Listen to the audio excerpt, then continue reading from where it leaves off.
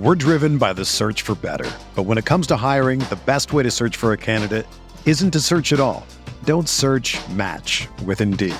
Indeed is your matching and hiring platform with over 350 million global monthly visitors, according to Indeed data, and a matching engine that helps you find quality candidates fast. Ditch the busy work. Use Indeed for scheduling, screening, and messaging so you can connect with candidates faster. Leveraging over 140 million qualifications and preferences every day, Indeed's matching engine is constantly learning from your preferences, so the more you use Indeed, the better it gets. Join more than 3.5 million businesses worldwide that use Indeed to hire great talent fast. And listeners of this show will get a $75 sponsored job credit to get your jobs more visibility at Indeed.com/Blue Wire. Just go to Indeed.com/Blue Wire right now and support our show by saying that you heard about Indeed on this podcast. That's Indeed.com/Blue Wire. Terms and conditions apply. Need to hire? You need Indeed.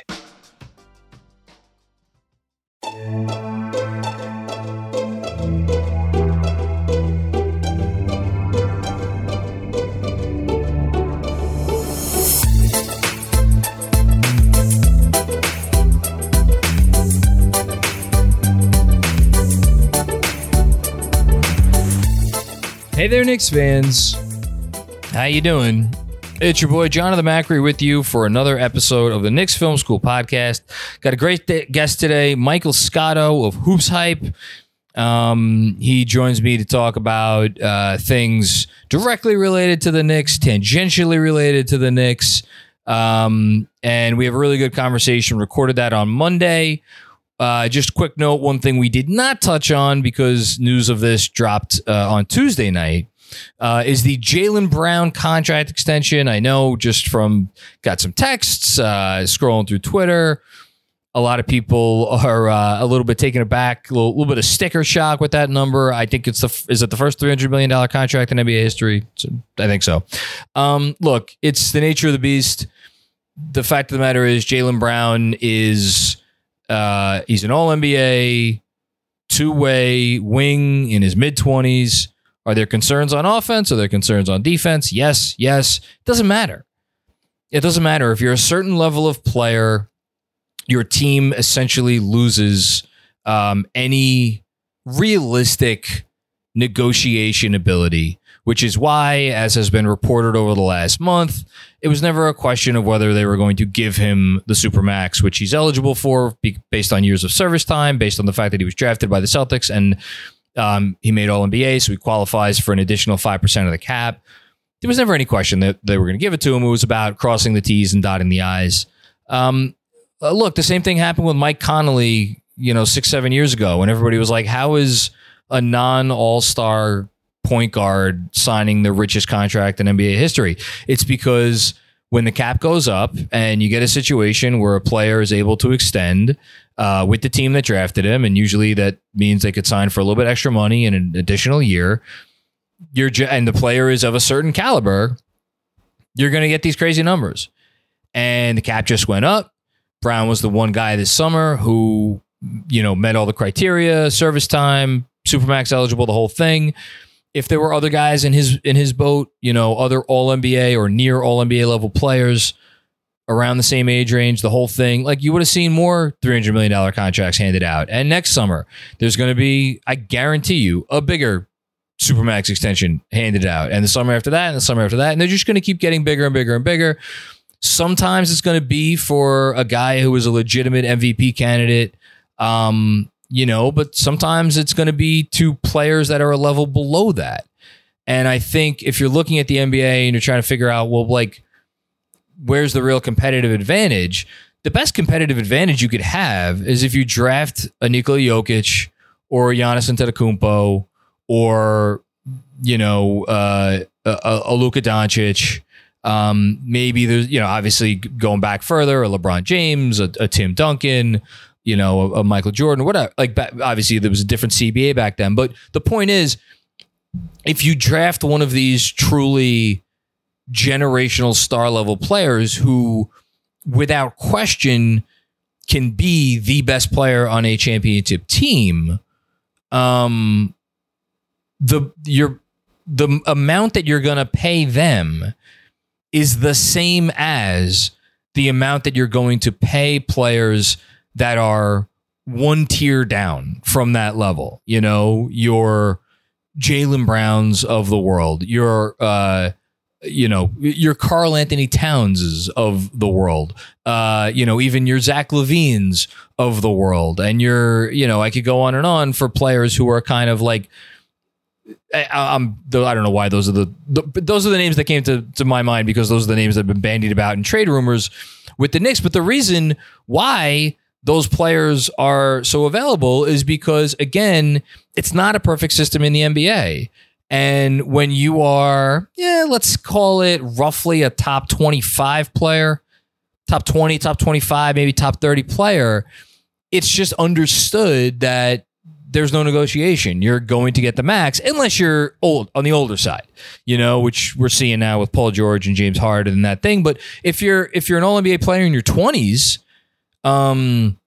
barring exigent circumstances, like someone who's maybe has questions about their ability to fit as a top 2 piece on a title team. Hello, Julius Randle. But like Jaylen Brown doesn't have those questions. Yes, there's questions about him as a player, but he's a two-way wing who could shoot, he could defend, he could switch, like put the ball on the floor, albeit not a great passer and can't go left, but you get the point. And it is an unequal system, and it does create, again, an incredible advantage if you're lucky enough to draft one of those guys, those top 3, 4, 5, 6 guys that really give you a chance to win a championship. And if you're someone who drafts someone below that, it creates dicey questions for you, which is why you get situations like the Bulls trading Jimmy Butler, whatever it was, 4, 5, 6 years ago, because they're like, they knew they would have to pay him the max to keep him. And they're like, we feel like he's a level below the sort of player that is really truly deserving of that money. Now the Bulls were proven wrong, so shame on them, but you get the point. And it's just the nature of the beast. The contract has little to do with Brown himself and more to do with, again, just the fact that there are a finite number of elite players in the NBA. And if you don't pay your elite player, even if they are an elite player, somebody else is going to be happy to pay them, which is why Jaylen Brown got all this money. And yes, as many Knicks fans have pointed out, does it make the Julius Randle, and obviously in particular the Jalen Brunson contracts, look like absolute steals? Yes. Are they going to be steals for long? No, especially the case of Jalen Brunson, which is why I pushed back a little bit when Fred suggested on the last pod that maybe Brunson would extend for a number that would be less than he'd be able to extend for if he went to free agency. And I'm sitting here looking at Jaylen Brown and who knows? Maybe Jalen Brunson wants to do the Knicks a solid in 2 years, or I guess next summer he could extend next summer and ink for less than he'd be eligible to if he declined his player option in 2 years and tested free agency. Maybe he wants to do them a solid. I don't know, but there's no question again that Jaylen Brunson, he doesn't need to be in the Jokic, Giannis, Luka tier of players to get the absolute most that a team is allowed to pay him.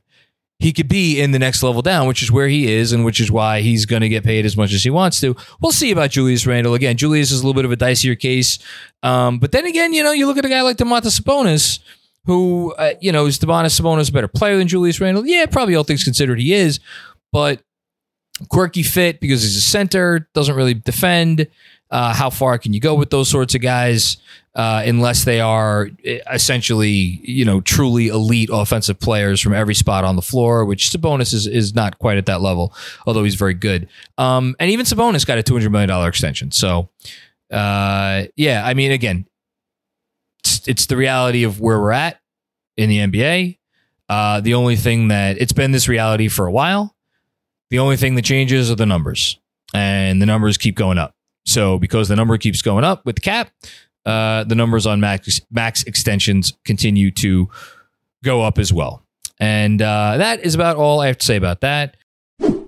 For over 30 years, the law offices of Weiss and Rosenblum in New York City has been home to a team of award-winning, hard-hitting injury attorneys who have a long track record of seven-figure results. Whether you've been injured in a car accident, fall, construction accident, or other traumatic event, Weiss and Rosenblum will work tirelessly to maximize the award regardless of the severity of your injury and get you and your family the fair and just compensation you deserve. Call Weiss and Rosenblum today at 212-366-6100. Again, that's 212-366-6100. Or visit weissandrosenblum.com for more information. No case is too big or too small. Personal attention to your matter is a priority. Once more, call 212-366-6100. Previous results do not guarantee future outcomes. If you think you might have a case, speak with a veteran attorney, not a rookie.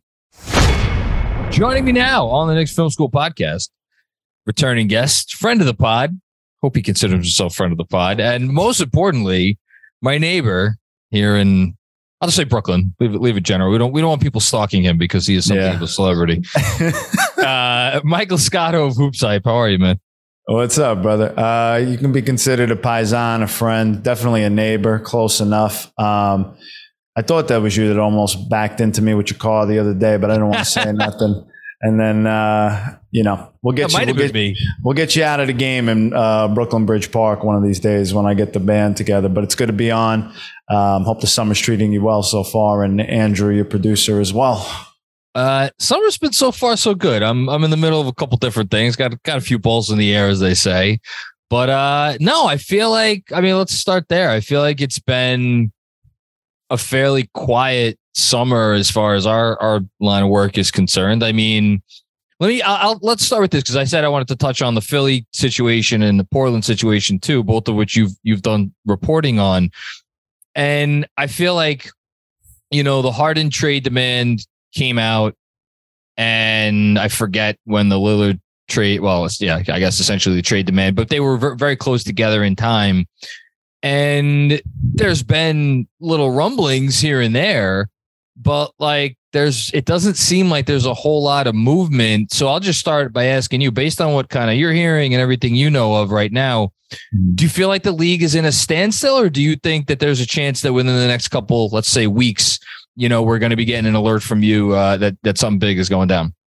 Look, I definitely think the league is in a standstill right now between Miami with Lillard and Philadelphia with James Harden. A lot of guys on back end of rosters are eagerly anticipating / hoping something gets done soon. Because right now there's so many people out there that are waiting, that are just on these minimum offers that they don't want to take. They're waiting for something better. There's still some good quality players out there. And some guys are wondering if, maybe they'll get looped into the trade talks. I think one example of that is Jaime Jaquez, who Miami took in the first round. He can't be traded yet because of when he signed his contract. I believe his date is July 31st. Okay. So, that's something to keep an eye on as well in those talks. But, at the end of the day, the other scenario there is, I've touched on it, I know others have certainly as well, but where does then Tyler Hero land? Does he land in Brooklyn? Does he land in Utah? Does he land in Toronto? Does he land somewhere else?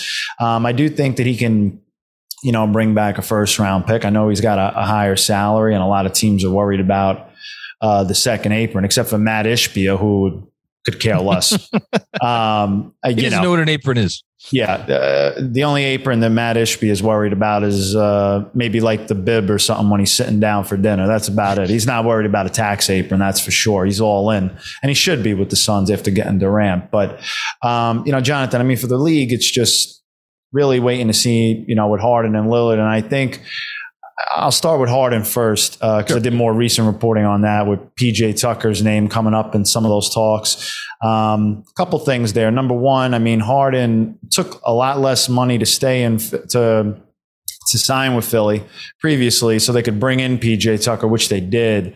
And there was a thought from people around the league certainly that Daryl Morey, his buddy, his longtime biggest supporter of anybody in the league, would eventually take care of him later on in the back end, which was supposed to be now. That didn't happen.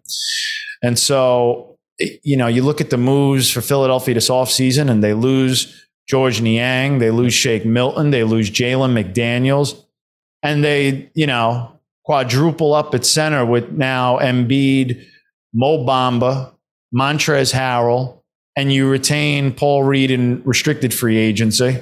Okay. I don't know if, you know, when you look at the roster, they're not a better team. And if you trade Harden, you're certainly not going to be better with, you know, the reported packages that are out there kind of from the Clippers. You hear all these names about, you know, whether it's like Robert Covington, Morris, even if it's Terrence Mann, a pick. To me, I don't see that moving the needle as much for them. And if you're PJ Tucker, you know, either way, you know, he's not really going to control his destiny like that. But certainly for the Clippers, they would like to bring him in, a rugged defender and a guy that can lock up multiple positions. He shoots the corner three. That's pretty much what he does at this point in his career. And James is familiar with him and as a good friend. So, you know, I think you're in still a bit of a standstill there. For Philly, it's how much are you going to tolerate a disgruntled Harden in camp? We've seen him when he wants his way out in Houston, brought out the, you know, I know they joked about the fat suit. He definitely came in out of shape. And then, you know, I've had a couple of big games and then, you know, made his displeasure known in press conferences in Brooklyn. I remember the Sacramento game vividly. Were you at that game? No, it was in Sacramento. Oh, okay. I just remember him nonchalantly, we'll put it, playing defense, and it was pretty clear. You know, he looked like a traffic cone. You could just go right by it. So it was known at that point he didn't want to be there either. So now if he goes to camp in Philly, you know, Philly's had the Ben Simmons issue in camp previously. To go from that to now Harden potentially a couple of years later, if they don't get it done, trade done in the offseason would be interesting. But Daryl Morey,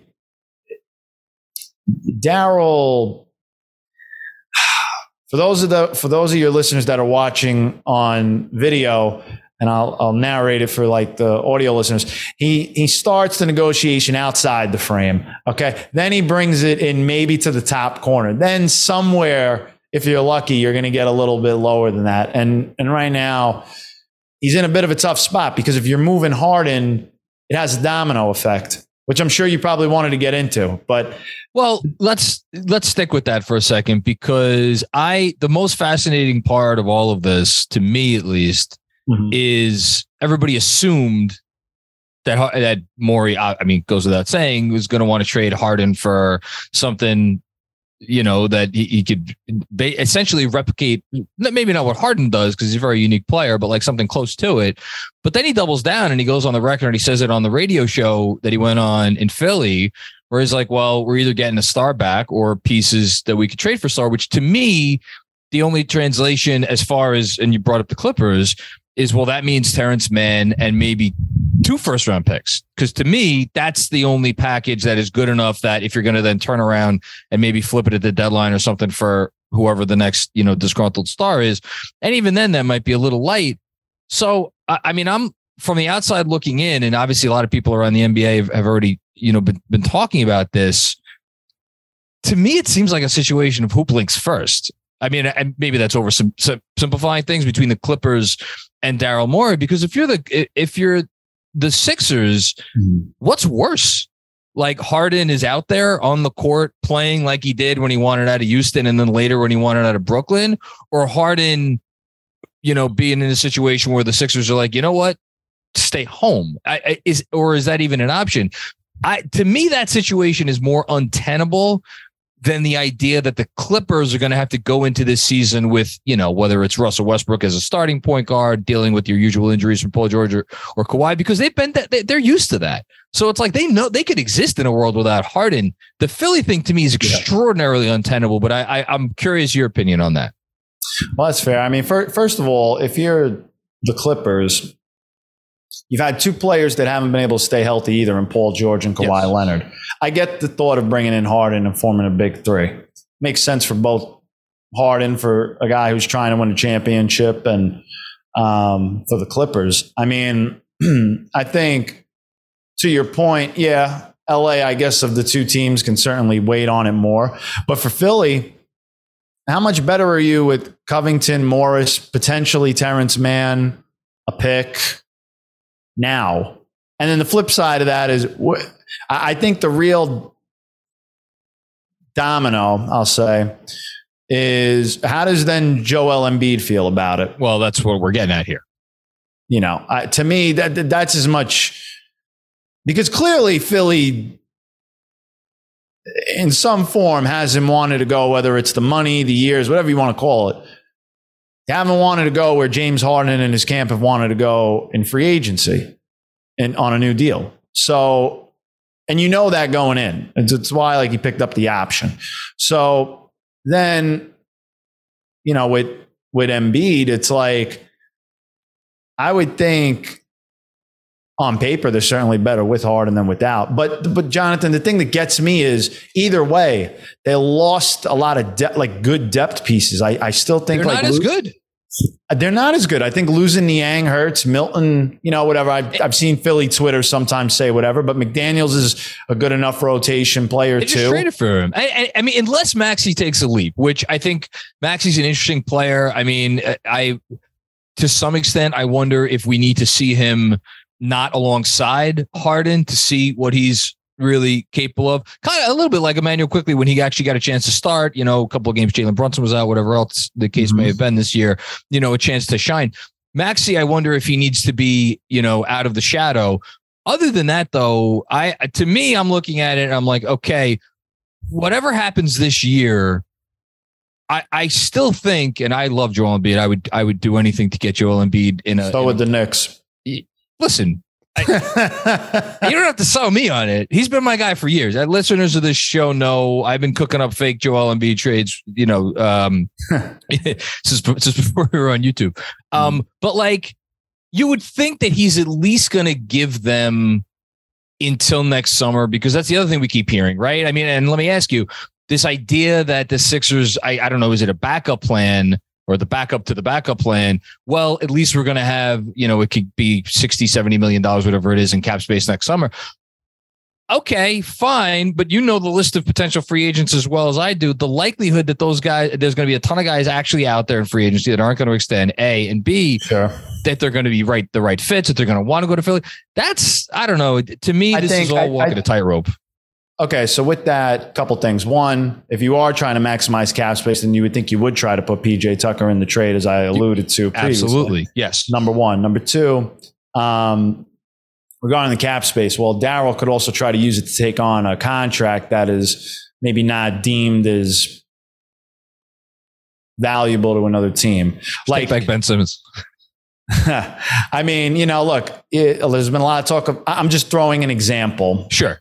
Not reporting, to be clear. Correct. Though I'm sure the aggregators don't care. You know, like a guy like a Zach LaVine with a high salary, for example, has been dangled out there. So if you're a team with cap space down the line, you could theoretically absorb that. I don't know if that, I'm not saying that's Philly's goal there, but just because you have cap space doesn't mean you got to be the Houston Rockets and sign all free agents. You can use it to, you know, trade for guys. So, but going, you know, for your Knicks listeners, you know, our people locally here. I mean, I think the elephant in the room is everybody, including the Knicks, are like monitoring this very much so, because if Embiid gets disgruntled, we've seen in this league how players can try to force their way out and try to steer it towards a destination they want. Keith Pompey was recently on Sirius XM radio talking about potentially Joel Embiid, you know, to the Knicks a little bit if it was a possibility, which could be down the line. He talked about it, and he's their beat guy, you know. So I mean, it's what I would say is the more smoke you get, the more there could be fire. But the Knicks have certainly wanted a star. They have been clamoring for a star, especially if they're not finalizing a Donovan Mitchell trade. So Well, we got one star now. Jalen Brunson. Yes, exactly. You got to call a spade here. Yeah, but you know what, Jonathan? You got to maximize Jalen Brunson now, in my opinion. Like 100%, absolutely. Jalen's in his prime, and I think time is now.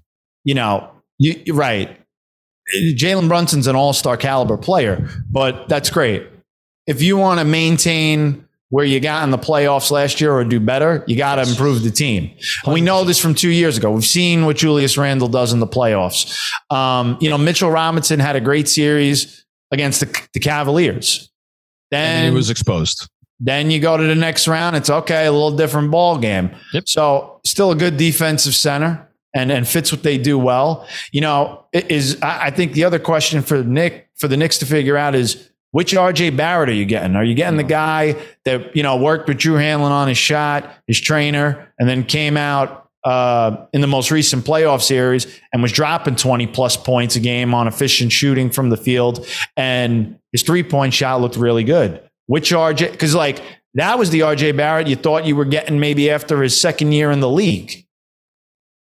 I am extremely encouraged by what we saw from RJ in the playoffs. I think to pretend like the season that we just saw, the regular season, forget before the postseason, to pretend like that didn't happen, because he was not good this year, and there's no really way around that. So, hence the Paul George talks, yeah. I mean, do you want to stick on that for a second? I mean, why not? I mean, I touched on it on HoopsHype. I might as well. I mean, look, that was a decision for the Knicks that they had to debate. Like, once.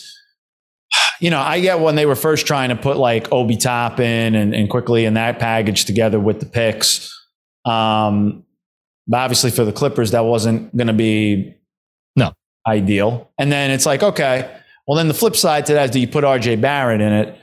Obviously for the Knicks, between that and the picks, it's a little too much. Paul George is older. Okay. On the flip side of that, internally, they did have to debate, well, is RJ Barrett ever going to be as good as Paul George? Does he have the upside, or is the totality of RJ the 3 picks and then having to pay Paul George, who I believe is 34, a long-term extension, even if you give him a max or not, let's say 4-year max. I mean, the trio, you're $200 million into that trio of assets it didn't do it ultimately for the Knicks, but I think it certainly raised a question there for them internally, if it was worth it or not, around the draft and whatnot. I've said repeatedly, I think if you're looking, and again, this is an important, if you're looking to have the ideal basketball player to fit between Julius Randle and Jalen Brunson, which again, maybe Julius Randle's not going to be here 2 or 3, whatever years down the line. So that's, is that even a question? Do you even want to start out with that as the premise? That's one question. But if that is the premise that you're starting out with, you want to build the best team where you're putting a great player in between Brunson and Randle. I think there's no better fit than Paul, other than maybe Kevin Durant. I don't think there's a better fit than Paul George. We know he's friends with Julius Randle. Julius went on his podcast, the whole thing. To me, that question is more, do you want to shift your timeline? Because like you just said, Jalen Brunson's in his prime right now, right? Does that mean you want to shift your timeline that far, up? Because, 5 years from now, RJ Barrett's probably going to be a more productive player than Paul George. But maybe the Knicks are ultimately the fact that they didn't decide to go there, to me, says we're not going all in for the next 2 years. Because to me, if you trade for Paul George, that's essentially what that means, right? You're going all in for the next couple of years. I would agree with that assessment. Yeah, and I don't know. Is that a championship team? I think it's a damn good team.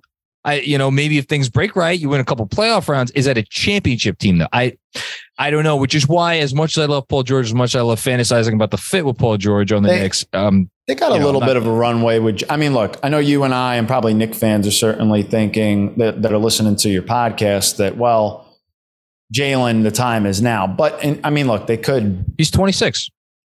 Yeah. You could wait another year, see what happens with Embiid and whatnot.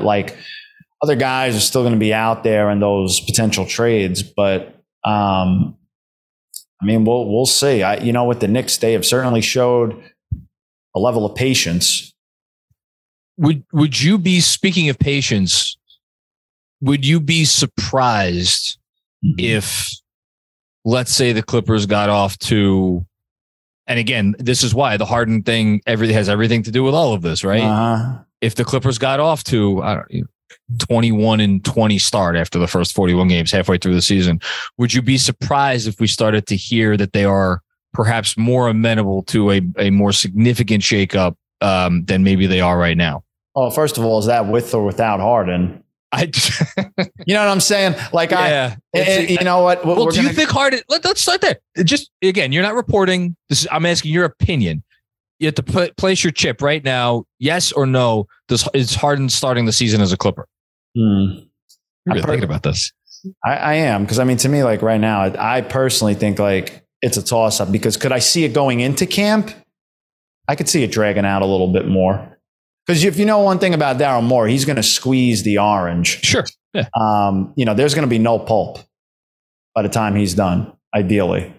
So I could see it lasting through training camp. But again, we'll see. What's funny to me about all this is it seems like with the Harden stuff, just through reporting, to whoever it is, it's always like there's one report that comes out, then another couple of days later, well, he still wants out. Well, that's great, but he still wants out. There's trade talks. Yep. It's going to happen. He's forcing. It's like, I don't know. So, I mean, to me, the thing that what I would say, Jonathan, is the NBA operates a lot on deadlines, and I don't think there's like a firm deadline right now. So usually, like going into training camp, kind of moves the needle. Certainly before a season, moves the needle. It's not a hard deadline, but it's an inherent one. So I think the closer you get towards those dates, the better chance you have. Unless something, I don't know. There's always social media.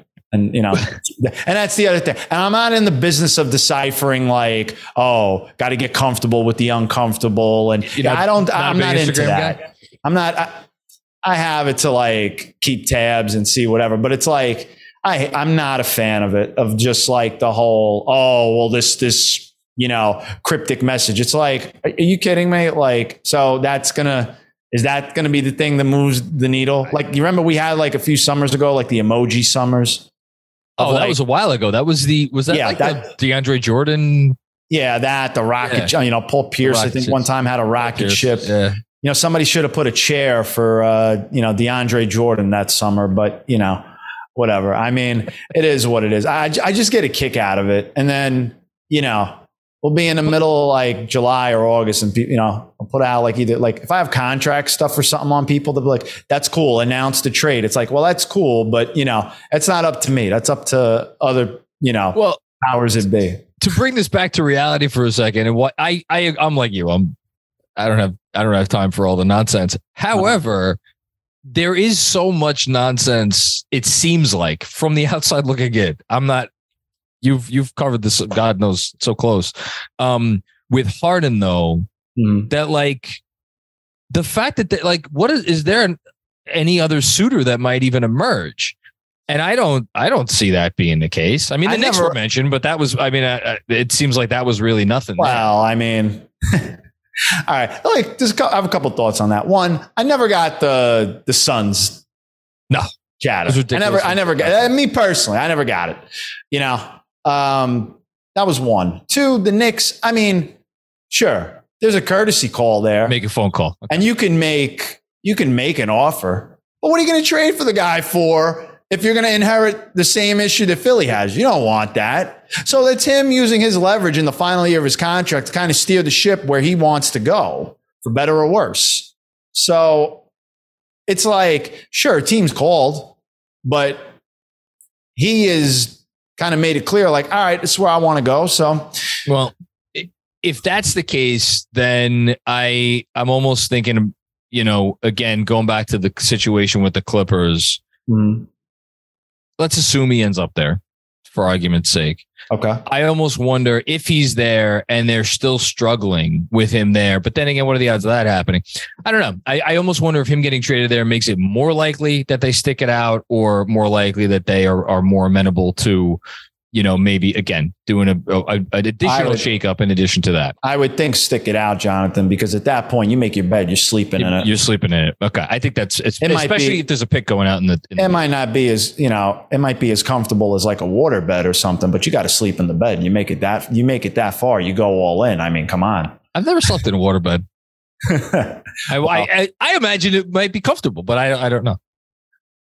I'll tell you what, if the Clippers are starting out 21-20, they, I don't know if you're returning the mattress to Sleepy's or Serta, but here we are. Well, you can get back to me on that in the middle of the year. We'll see where we're at. I will. We're driven by the search for better. But when it comes to hiring, the best way to search for a candidate isn't to search at all.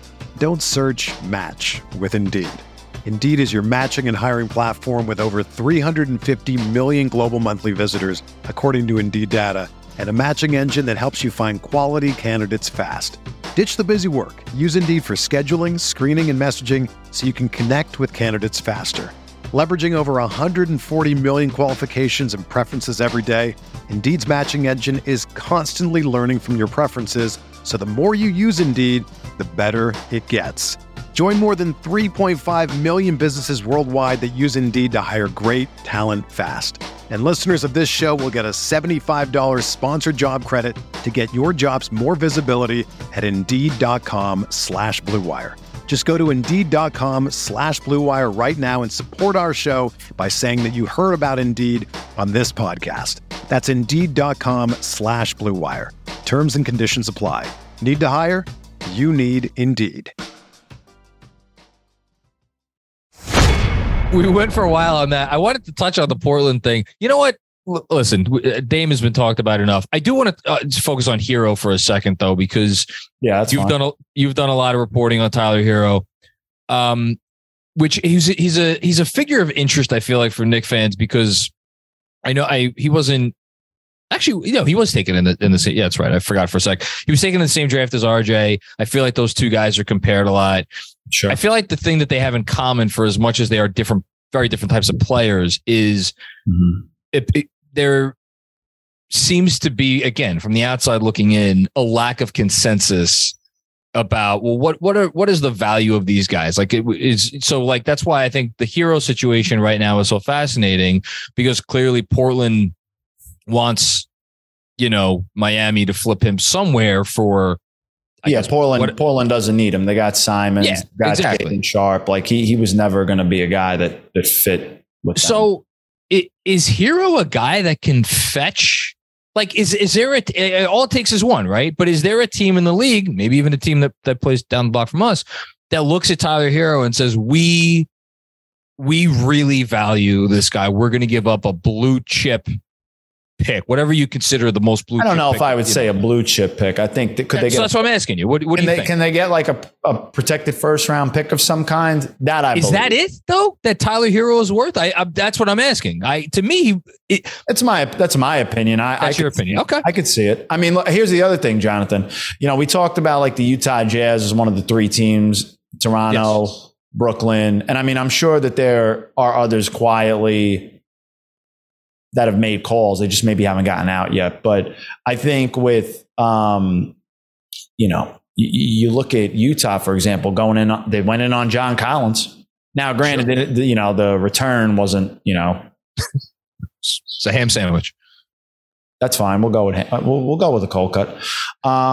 So for me, it's like Tyler Hero is a guy that, say what you want, but 6 man or not, guy's scoring 20 points a game. That's my point. Is I think I look at him. But again, I think he's a fascinating examination because you have very legit shot creation, right? He could shoot. He's a legit shooter from deep. He could create his own shot, the whole thing. Got some passing. I mean, the passing's got a little bit better over the years, but he doesn't defend. Mm-hmm. And is that ever going to get better? Okay, maybe not. Is he ever going to be? One of your, like a guy who's like a top 2 guy in terms of shot creation on a team that's really going to go all the way? I don't think so. So if the answer to that question is no, then it's like, all right, well, so what is he always going to be? He's always going to be a 6 man, right? So like, what do you? whether he's like a six man or a starter, and like he played both roles for Miami. His statistics were pretty much the same the past 2 years if you look at them on like Basketball Reference or something. Just to me, I just think like there should be a team out there that in theory would be able to give up a protected first or the equivalent of that. You know, it's like that could mean a young player that's on a rookie scale. There's different versions of that, but when people say that stuff, especially like executives or stuff gets leaked like that, it's like it's the equivalent of it. Whether it's a decent young player that's on a controllable salary, you can keep him through restricted free agency, like, or protected first round pick. Like when you say blue chip to me, first round pick, that to me is a lottery pick or below. I don't see that. Okay, I don't see that. So that's interesting to me. If you want to tell me like something in the 20s, I could see that. I could see that because that's a worthwhile risk to me. His salary is what it is. It also depends on the team with, you know, like the thing with the Nets is that depends on the roster construction, you know, like, so I think he's a good fit for Brooklyn with all of their wing defenders. I think. Yeah. But like the other thing with that is like, so, okay. If theoretically, sure, Ben Simmons was in that package, then are you really as concerned about Tyler Hero's salary? Probably not. Probably not. But if he's not, well, then you got to figure some stuff out. And then who's going? Because you got all these wing guys, you know, the Royce O'Neals, the Dorian Finney-Smiths of the world. They just kept Cam Johnson. So, okay, like, then what's the moving piece there to make it work for, you know? Yeah, no, I hear he's getting flipped. You know, Utah, you know, like last year, people thought like, okay, they're going to stink and tank. Nope, didn't happen. Danny Ainge, you know, they were better than people thought. Lauri Markkanen became an all-star. I don't know if everybody had that on their bingo card, but, you know, BINGO. And so it's like, okay, now you gotta, you don't hold back the laugh. I could see it on your face. It's my daughter's favorite song. You know, so to me, it's like, all right, now, you know, maybe he helps with Utah. Then I don't know. Can they get off like Sexton? Maybe like there's different variations of it. And then it's like, well, then it makes it worth maybe throwing a pick out there. There's all these like combinations and talks, and Lord knows there's way more talks that happen than all of us reporters report. Like, well, of course. The reason I find the Brooklyn Hero situation interesting is I think it worked out for the best. I was going to say maybe I still have a little PTSD from 2019 when Durant and Kyrie picked the Nets. I look at the Nets and what they could offer in terms of a trade, in terms of all their picks, the Phoenix picks, the Dallas pick, you know, all that stuff. Obviously, they have a lot of wings. I think the Cam Johnson contract is nice. If things do go south in Philly, and the big guy does ask out, I think Brooklyn put together a hell of a package. And I wonder, you know, what are they thinking? What is their timeline? You know, are they thinking along the same lines as the Knicks? Like, we're just biding our time. And when the whale, you know, when we see the whale, we're going to jump. Brooklyn, you're saying? Okay. Yeah. Brooklyn. And how might getting Hero, you know, does Hero make them considerably better this year as like kind of that self-creation threat alongside Mikal Bridges? That's why I think it's funny how all this is interconnected. Okay. So I think for Brooklyn regarding like Tyler Hero, again, like the impression that I've always heard was it was about the roster construction. Now, you wouldn't get further details like that, but if you read between the lines, that would imply that potentially if you're moving off Ben Simmons' contract, maybe. Yeah. But, I mean, look, at the same time, you know, Ben Simmons has looked healthier. And listen, but Jonathan, like I watched him all last year. He couldn't move. Okay. Back was messed up. He can move now. So I'm not saying whether to give him the benefit of the doubt, but I am telling you the guy could not move as well. And it was clear as day. He started to get a rhythm maybe after the 20-25 game mark, but then there were lapses there, and you know, he ultimately obviously needed the surgery, which you don't do unless like you really need it. That's not like a small surgery. So for Brooklyn, when you're asking like kind of big picture, I don't know if it's Embiid in particularly, but they did bring back picks and they learned from the Durant, Kyrie experience and Harden experience that it's about getting the right star. And so for Brooklyn, like Mikal Bridges being there as a guy they feel is a foundational piece. They obviously like Cam Johnson. But Nick Claxton's a very intriguing center. And I do think eventually he's going to get a bag in free agency. He was a guy that, when they had the big three and they were good, it was certainly top 5 in defensive player of the year conversation. Then, whatever, the team got worse. So with Joe Tsai, I don't think you can ever rule out talks for a star player and Sean Marks because they have the assets like you talked about. But also, like, look at Joe Tsai with the Liberty, okay? I'm being serious. Like in the WNBA, like they have a trio of star players. Clearly, and they had that with the Nets for a brief time. Clearly that's... Yeah, well, you said it, not me, but yes, I'm happy to shit on the Nets any day of the week. Well, but on a serious note, I say this stuff not as a hot take. I fear the Nets. I fear them as far as I do think that there is legitimately good stuff that happens in that organization. I do. They're certainly calculated. Yeah, like obviously the KD and Kyrie thing blew up in their faces, and which is, when you go into business with those guys, that's the risky run. And it did not work out very well. Well, I'll say this. KD, like, that was a package deal.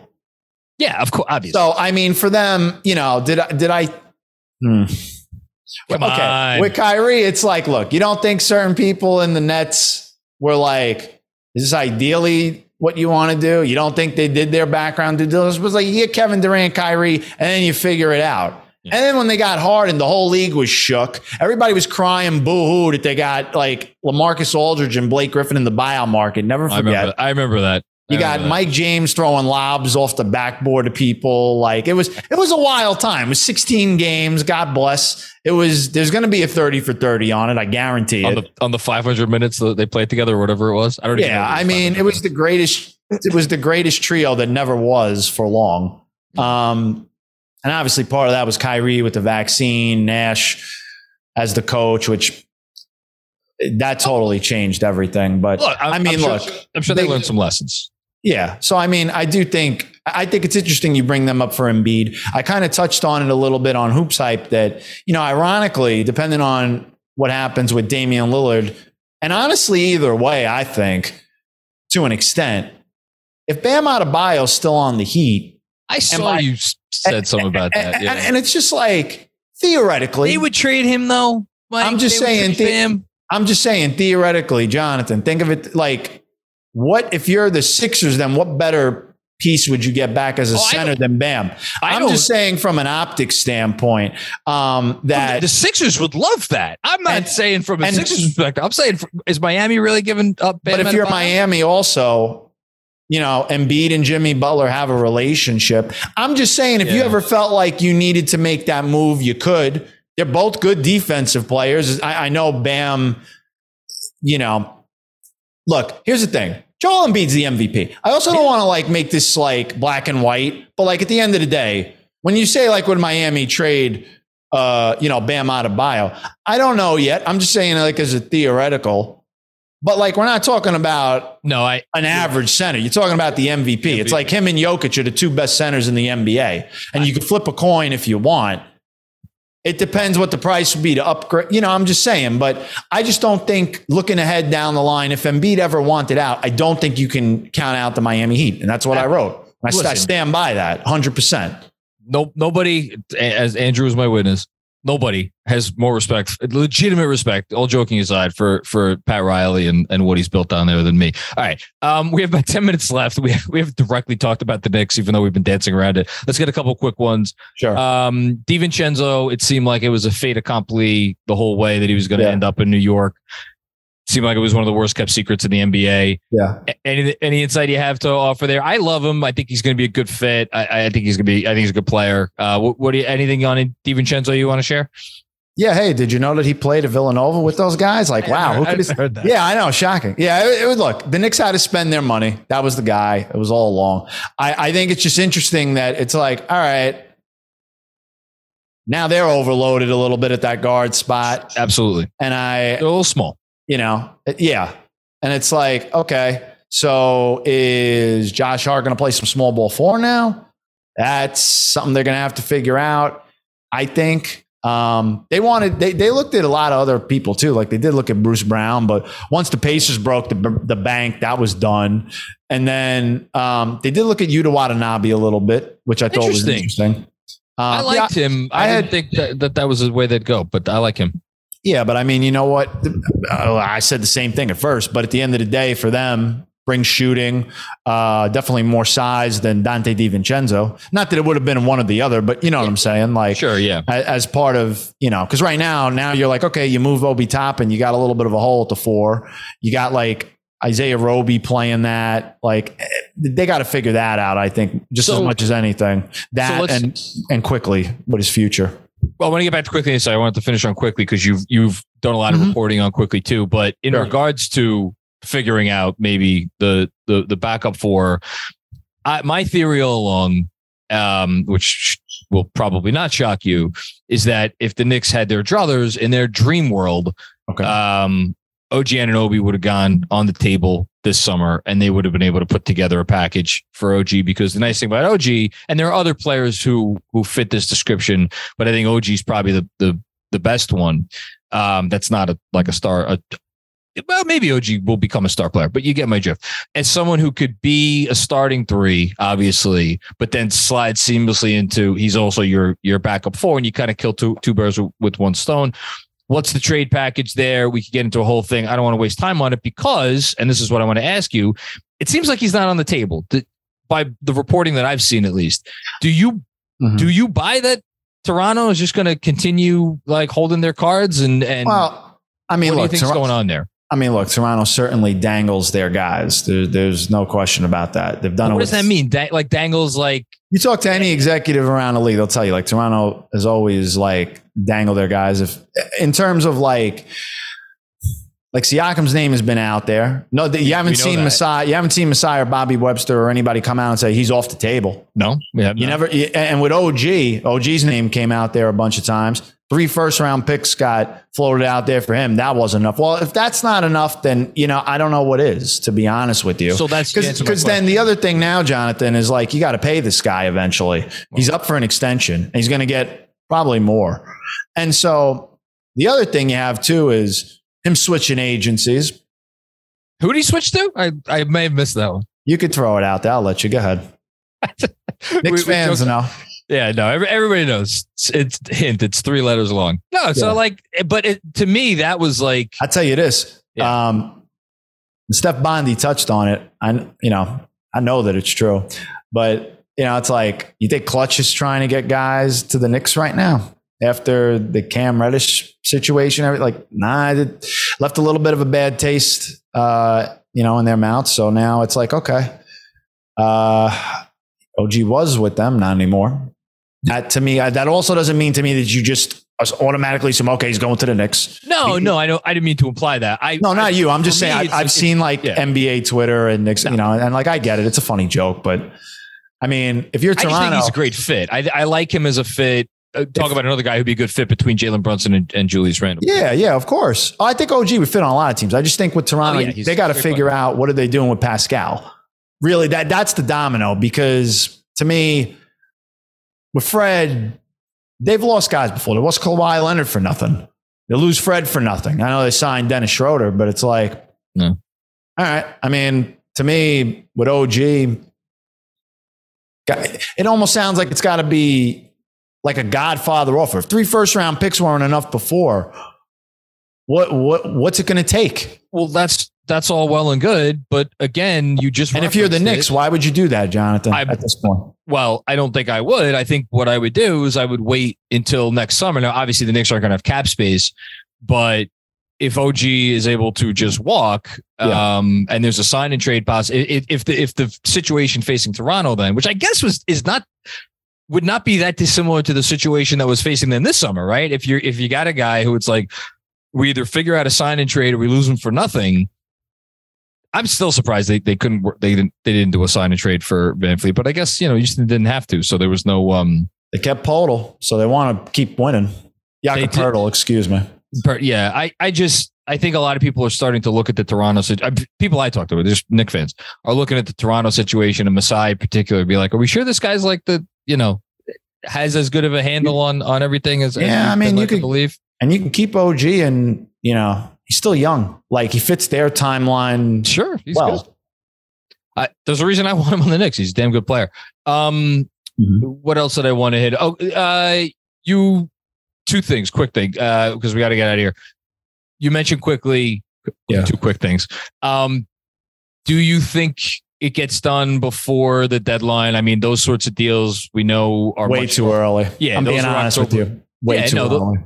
But if gut feeling, do you think? Well, let me ask you this: if it gets done with the Knicks, if it gets done, he's on the Knicks. Nothing else happens over the next several months, and the extension gets done with the Knicks. What is a range of money that you foresee happening for that annual value? Oh, well, I touched on. I think the floor is you're in the $20 million range, so a year annually. Could it be a little bit more with incentives and things like that? Could. Knicks love their incentives. Hey, look, so did the Nets with the Cam Johnson thing. When it first came out, like $108 million, it almost broke like NBA Twitter before Elon Musk did. And then instead, it was like 90, 93, like I had, in that range with incentives that were likely, like as I reported, it makes you look at it differently. For quickly, there's still a lot of time there and a lot of talks to be had. They've got to figure it out. They got to decide if they have that appetite for around 20 million or more.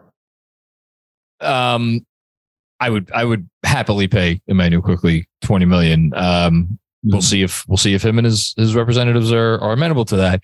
Last thing, you had what I consider to be just one of the most interesting reports of the summer, because it made so much sense after you reported it, is the proposed three-way deal that fell apart between Indiana. It was Indiana, San Antonio, right? And the Knicks, where Fournier. No, Phoenix. Indiana. Oh, that's right. Sorry, Phoenix. My bad. Yeah. Well, sure. Yeah, Fournier is would have gone to Indy. Knicks take campaign into what I'm imagining. Yeah, the Suns would have got McConnell. Yeah, and the Knicks taking Payne into the Obi traded player exception. Yep. Just in regards to me, that let me know that they are clearly still trying to figure out a way to parlay Evan Fournier into something that can benefit them. In that instance, it would have been an expiring contract, and they absolutely should. Yeah, so that's what I want to ask you. Do you think they will be successful? Do you think there is someone that will eventually have the appetite around the league to say this is we like having this $19 million expiring contract on our books? I think so, and also everybody wants shooting. And I know he sat the bench a lot in New York last year, but Evan Fournier can shoot the ball. I do think somebody will trade for him. I think bigger picture, as we get ready to wrap up, is, for the Suns, obviously they were trying to move campaign. It happened. And for the Pacers, I think you got to look out for TJ McConnell now. I love TJ McConnell. I would not mind seeing him in a Knicks uniform someday.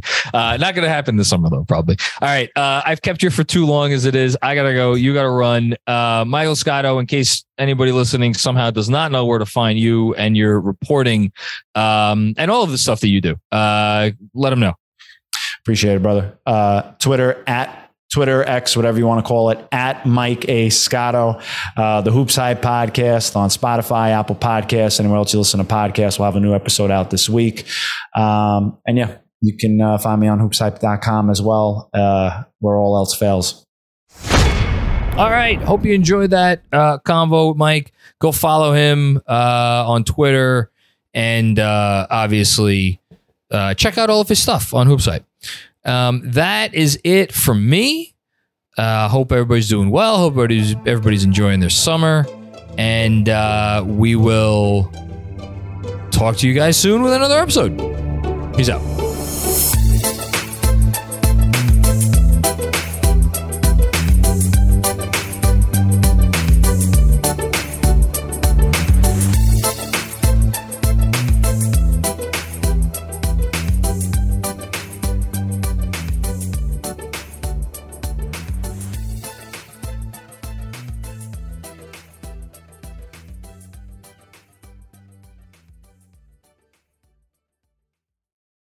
Everyone is talking about magnesium. It's all you hear about. But why? What do we know about magnesium? Well, magnesium is the number one mineral that 75% of Americans are deficient in. If you are a woman over 35, magnesium will help you rediscover balance, energy, and vitality. Magnesium supports more than 300 enzymatic reactions in your body, including those involved in hormonal balance. From functional medicine doctors to mental well-being and female hormone experts, we all know that magnesium is the one mineral to improve all aspects of well-being and health. But which one? Magnesium Breakthrough from Bioptimizers, the trusted choice recommended by leading experts with 7 best-absorbed forms of magnesium to ensure your body receives the support it needs for overall well-being. Go to bioptimizers.com/balance today and use code BALANCE10 for 10% off. Support your journey to wellness at bioptimizers.com/balance. Magnesium Breakthrough from Bioptimizers, your foundation to optimal health and vitality.